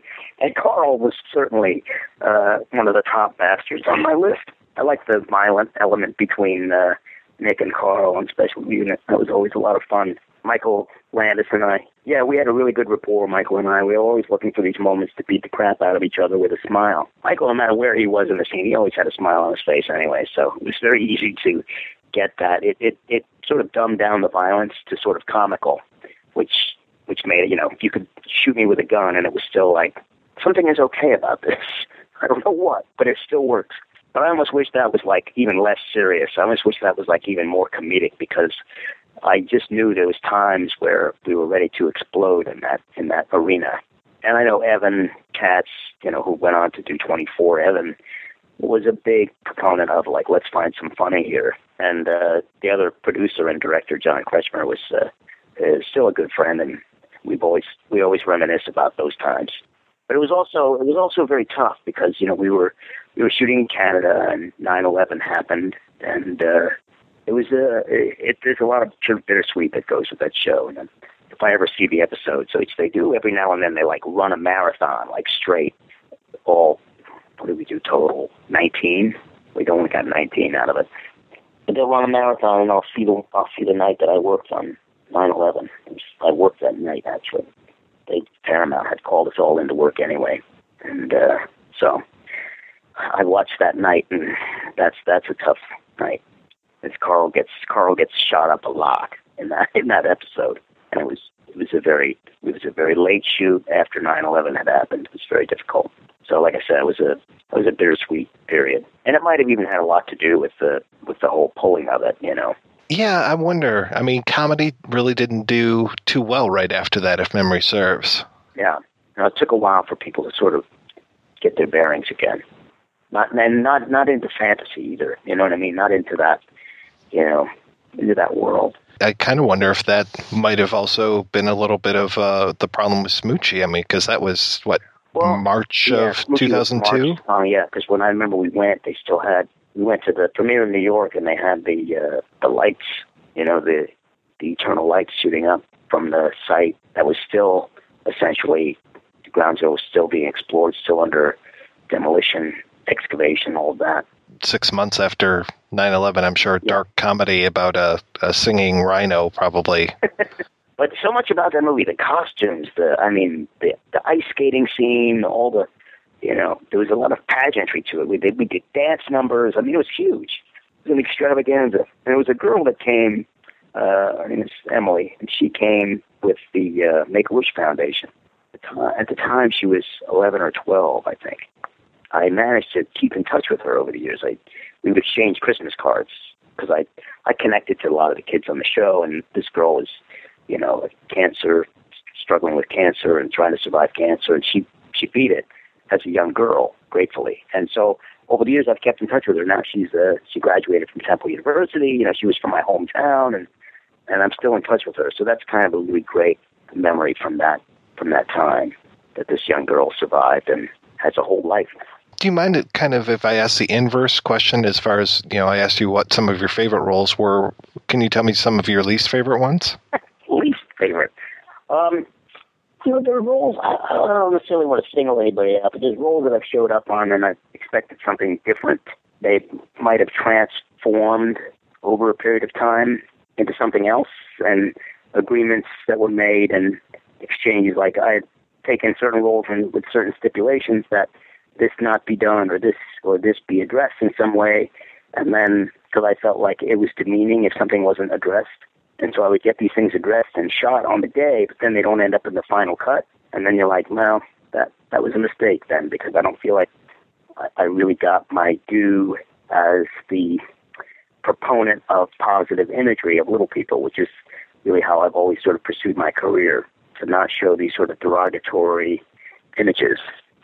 And I know I'm all for playing characters that are otherworldly, because any actor would do that. But if I were to play them in a way that I felt was demeaning to me because of my size, or used my size in a way that was dehumanizing, I would not do it. And so when I make an agreement with a production company and they say, yeah, we're going to do it this way, and then they don't, that doesn't become a good memory. To give you an example, I started out on a show once. At the beginning of the week, I was a circuit court judge. By the end of the week, I was a nightclub owner and male stripper. So in the course of 5 days, that's how much the role changed, which wasn't such a bad thing. But the stuff that went on around my character, I felt I didn't care for.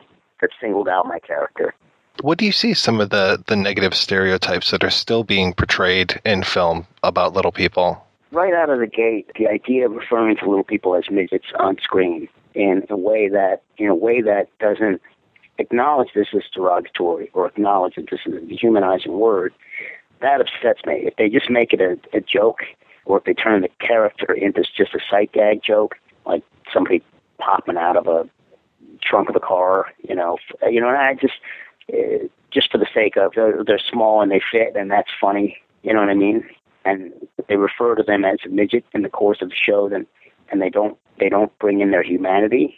That to me is the worst of it.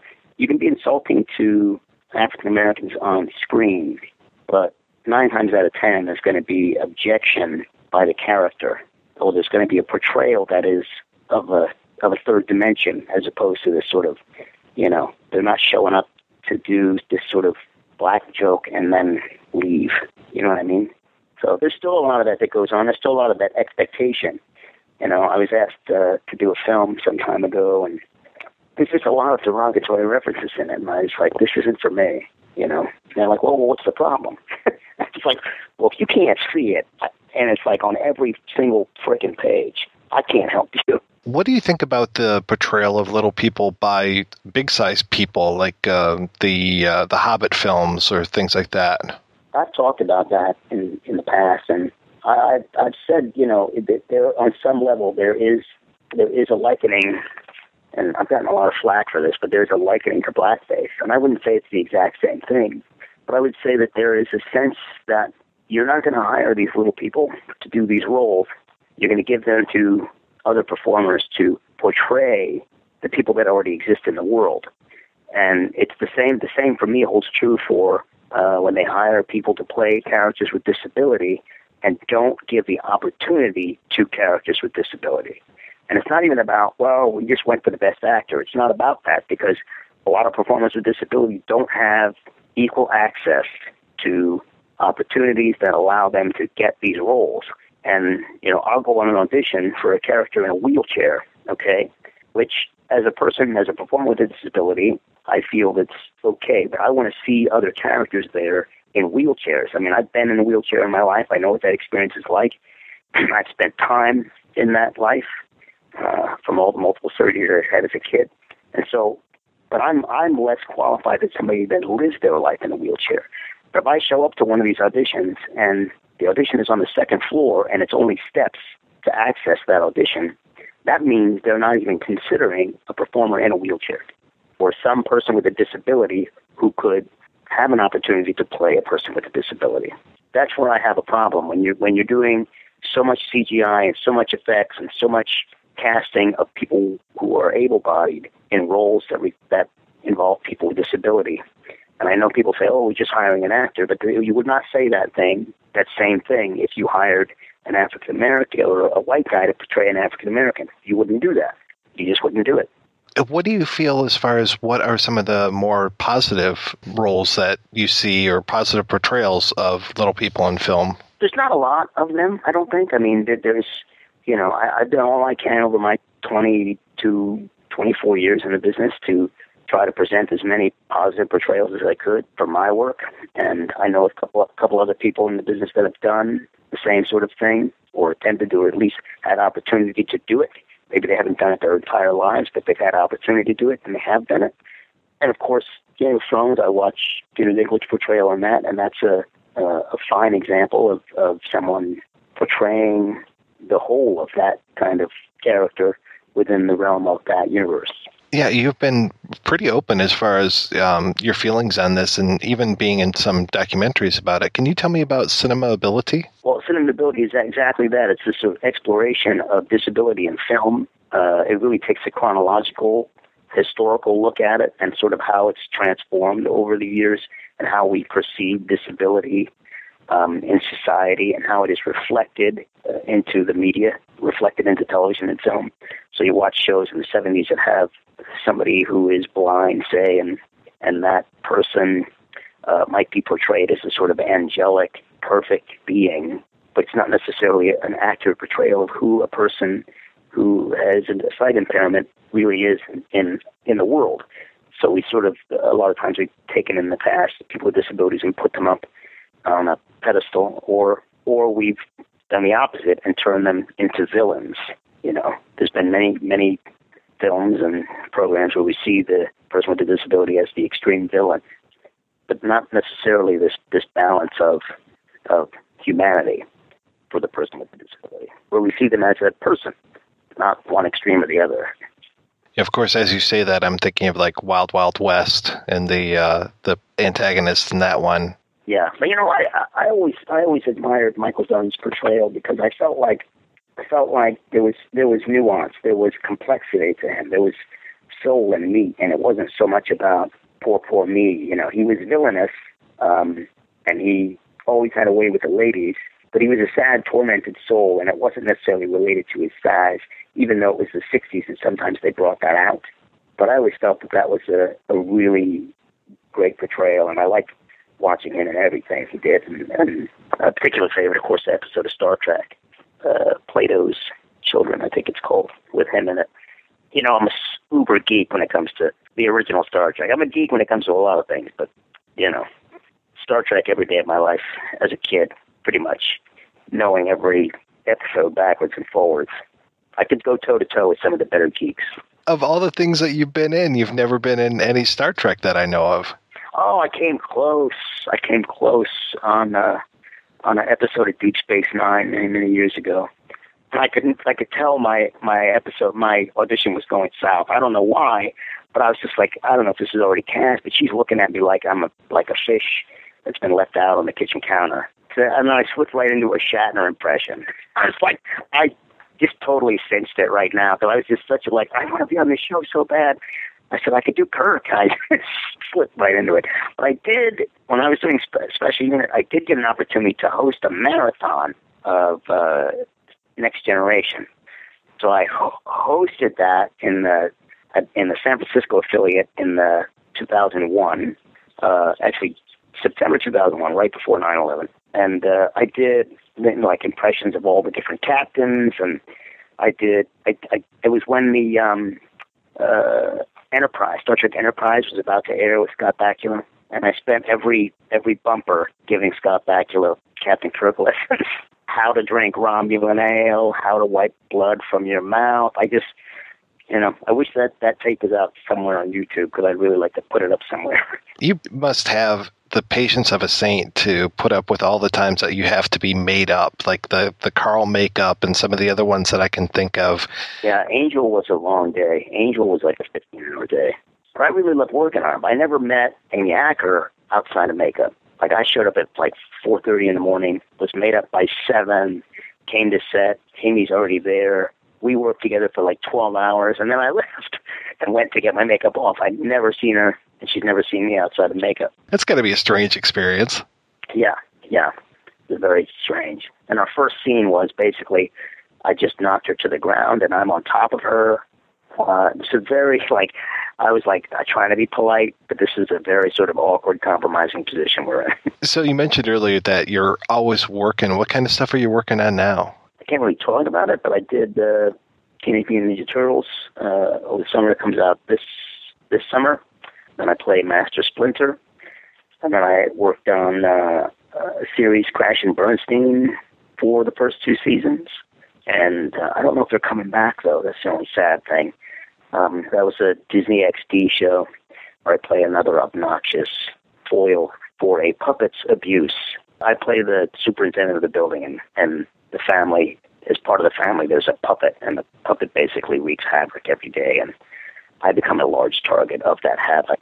But that was fun. I got to work with the great kids and enjoyed that for, it was about 13 or 14 episodes I did. What is this one on your CV called The Identical? Oh, yeah, that's right. I did that last year. We're still waiting for it to come out. That's sort of an Elvis story, like if Elvis had a twin kind of a story.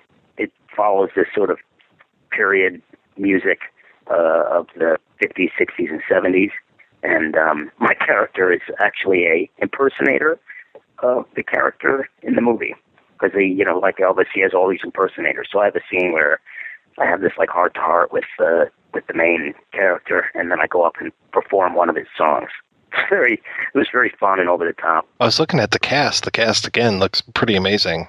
Yeah, Ray Liotta, Ashley Judd, Seth Green is in it. I think Joey Pantoliano in it as well. I can't remember. Well, that's great. Are you still doing the stand-up? I have been away from it for a while. I think I'm working on a revamp, and I want to come back to do it. That's great. Are you big on the social media stuff? I try to be, Twitter, Instagram, Facebook, a lot. My website. You take pictures of your food and put it out on Instagram? Maybe not so much food, but whatever I can legally put up, I'll try to put up. Thanks to Danny Woodburn for coming on the show. You can find out more about him and also Adam Resnick over on our website, projection-booth.com. As I also mentioned in the lead-up, Adam Resnick was on our Cabin Boy episode, who also featured Mr. Mike Sullivan, who's with us this week. Well, one of the things that Adam Resnick talked about with you, Mike, was that how Death to Smoochy was kind of informed by Sweet Smell of Success. Yeah, which I had never actually seen Sweet Smell of Success, and which I'm kind of ashamed of because it seems like one of those, oh, you have to see this movie.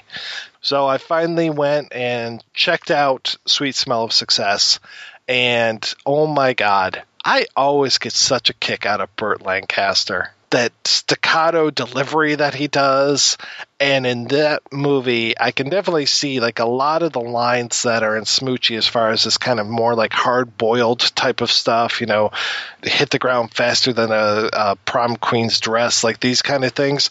That is all over Sweet Smell of Success, and just that whole rapid-fire delivery that Burt Lancaster is giving.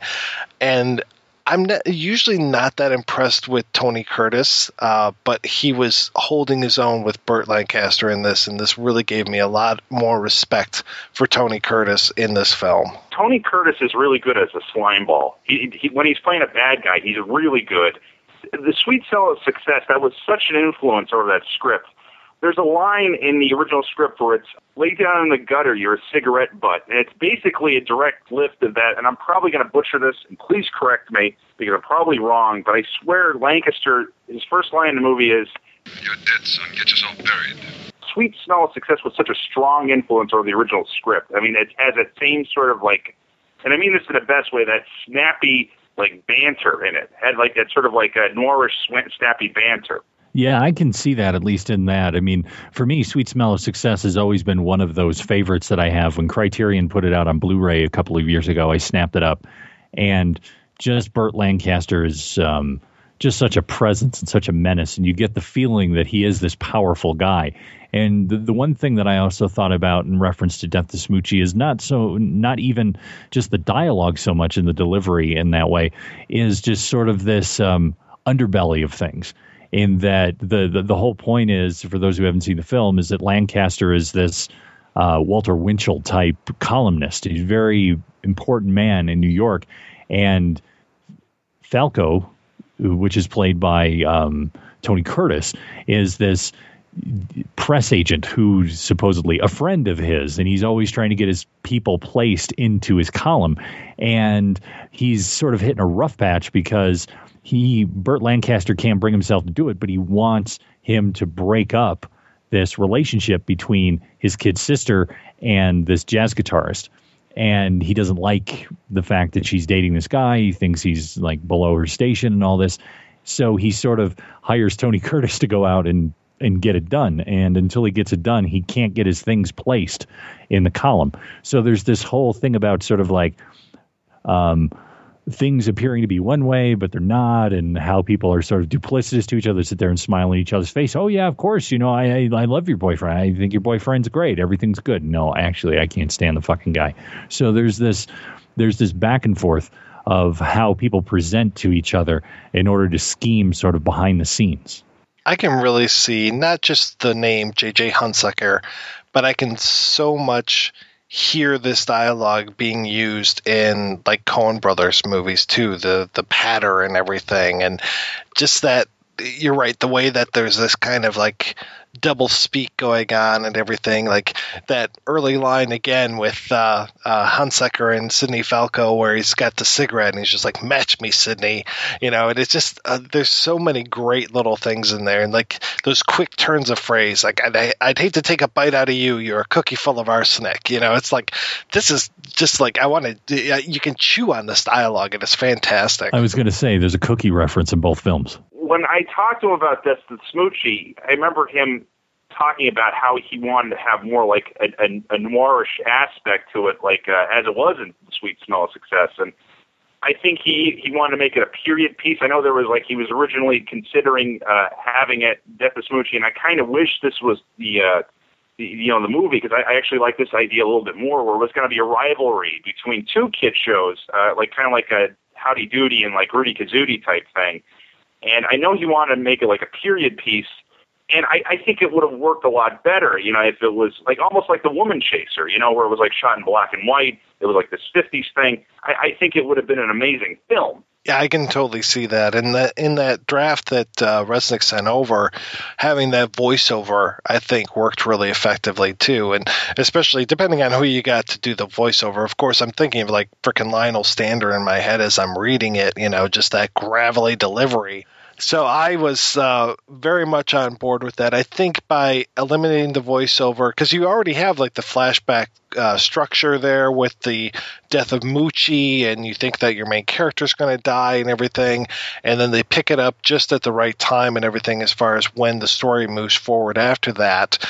But yeah, I can definitely see, had this been a little darker, I would have loved it even more, but as it is, it's effective for what it is, but I think had it been darker and had it had that voiceover, that it would have played even better. And especially that idea that you were saying as far as setting it in the 50s and having this more black and white, and you know, having this cutthroat world back then, I think would have been really kind of cool. And there's a lot of sort of, you know, connections to that when you think about it. I mean, when you look at it through the lens of having that knowledge, I don't really think it was there when I saw it the first time, or even until you told me from the interview, Sweet Smell of Success. And I thought about it and I go, yeah, I kind of see maybe noirish aspects. I mean, like when Jon Stewart's character and Randolph meet, they meet like down at the docks.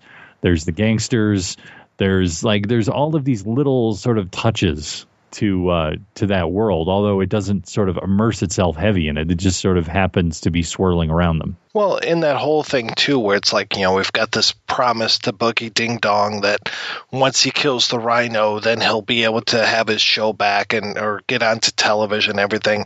It's just that whole idea of, like, all these different promises that you're making to these different people. Like, if you do this for me, then this guy will do that thing for you and all this kind of stuff. That's so going on with Sweet Smell of Success, as far as, like, no, Sidney, you have to do this, and then my sister's going to think this, and then this guy's going to do do that, and then this column's going to come out, and this will happen, and who's telling what lies to who, and just keeping this all straight is very much, that web is in there with Smoochy, especially towards the end of that third act. There's one thing I just want to say that I wish was in the film that's in the original script. There's a scene where Harvey Fierstein is in like a dark alley, and he's beating up a guy in a Peter Pan costume as like a woman looks on in horror, and that's a scene I really wish would have made it into the film, because it is amazing. It is wonderful.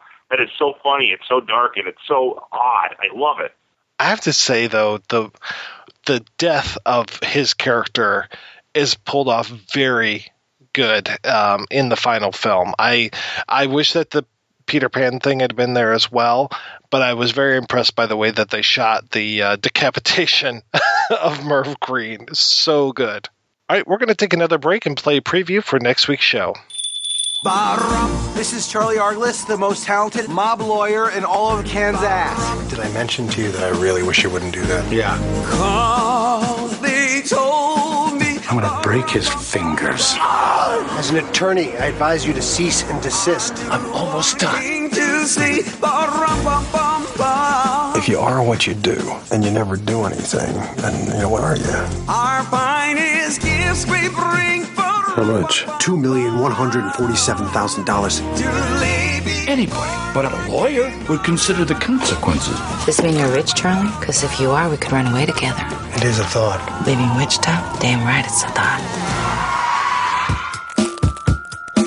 I should be home in Kansas City watching my kids open their Christmas presents. Now I gotta waste the whole day looking for that nitwit.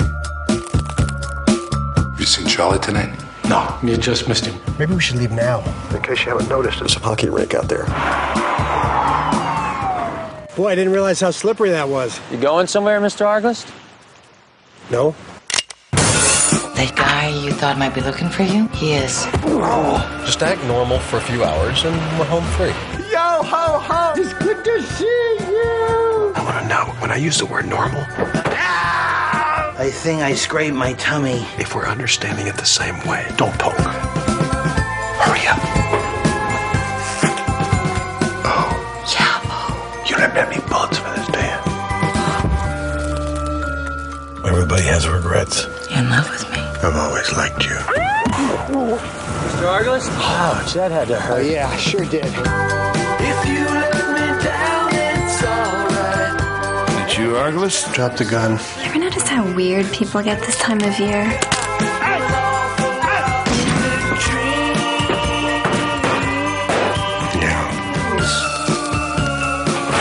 It's Christmas. Everybody's nice on Christmas. Only morons are nice at Christmas. What's that, Roy? Damn, I took his gun. Guess he must have another one. Must have.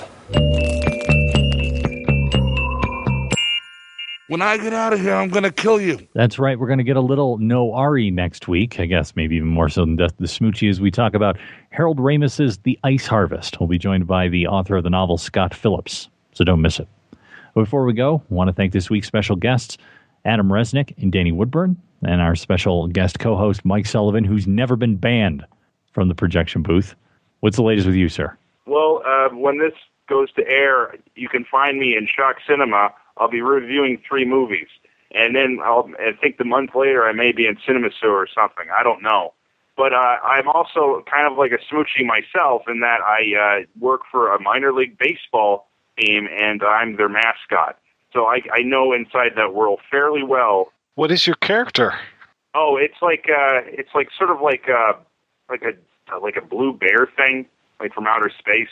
Kind of reminds me of The Simpsons. Yeah, oddball. Yeah, it's kind of like that. What kind of antics do you do while you're dressed up, Mike? Well, I can kind of do the Beyonce single ladies dance in the suit. The thing has like a big ass, so I like shake the big ass around. You better be careful. Somebody might take a picture and you break the internet. Oh yeah, that's timely. Yeah. So is that what you do for your day job? Well, I freelance too. I'm a freelance writer. I work 2 jobs. I was really hoping that you were able to make a living from being the blue bear from outer space. I wish I would too. Yeah. All right, well, thanks again, Mike. We'll have links over to where people can find out more about Death to Smoochy and all that good stuff at our website, projection-booth.com. Thanks to everybody for listening. If you want to see what we have coming up, visit our Facebook page or download our free app for your smartphone or your Kindle Fire. It is free. And remember, the Projection Booth is gluten-free, organic goodness without sugar and packed with electrolytes.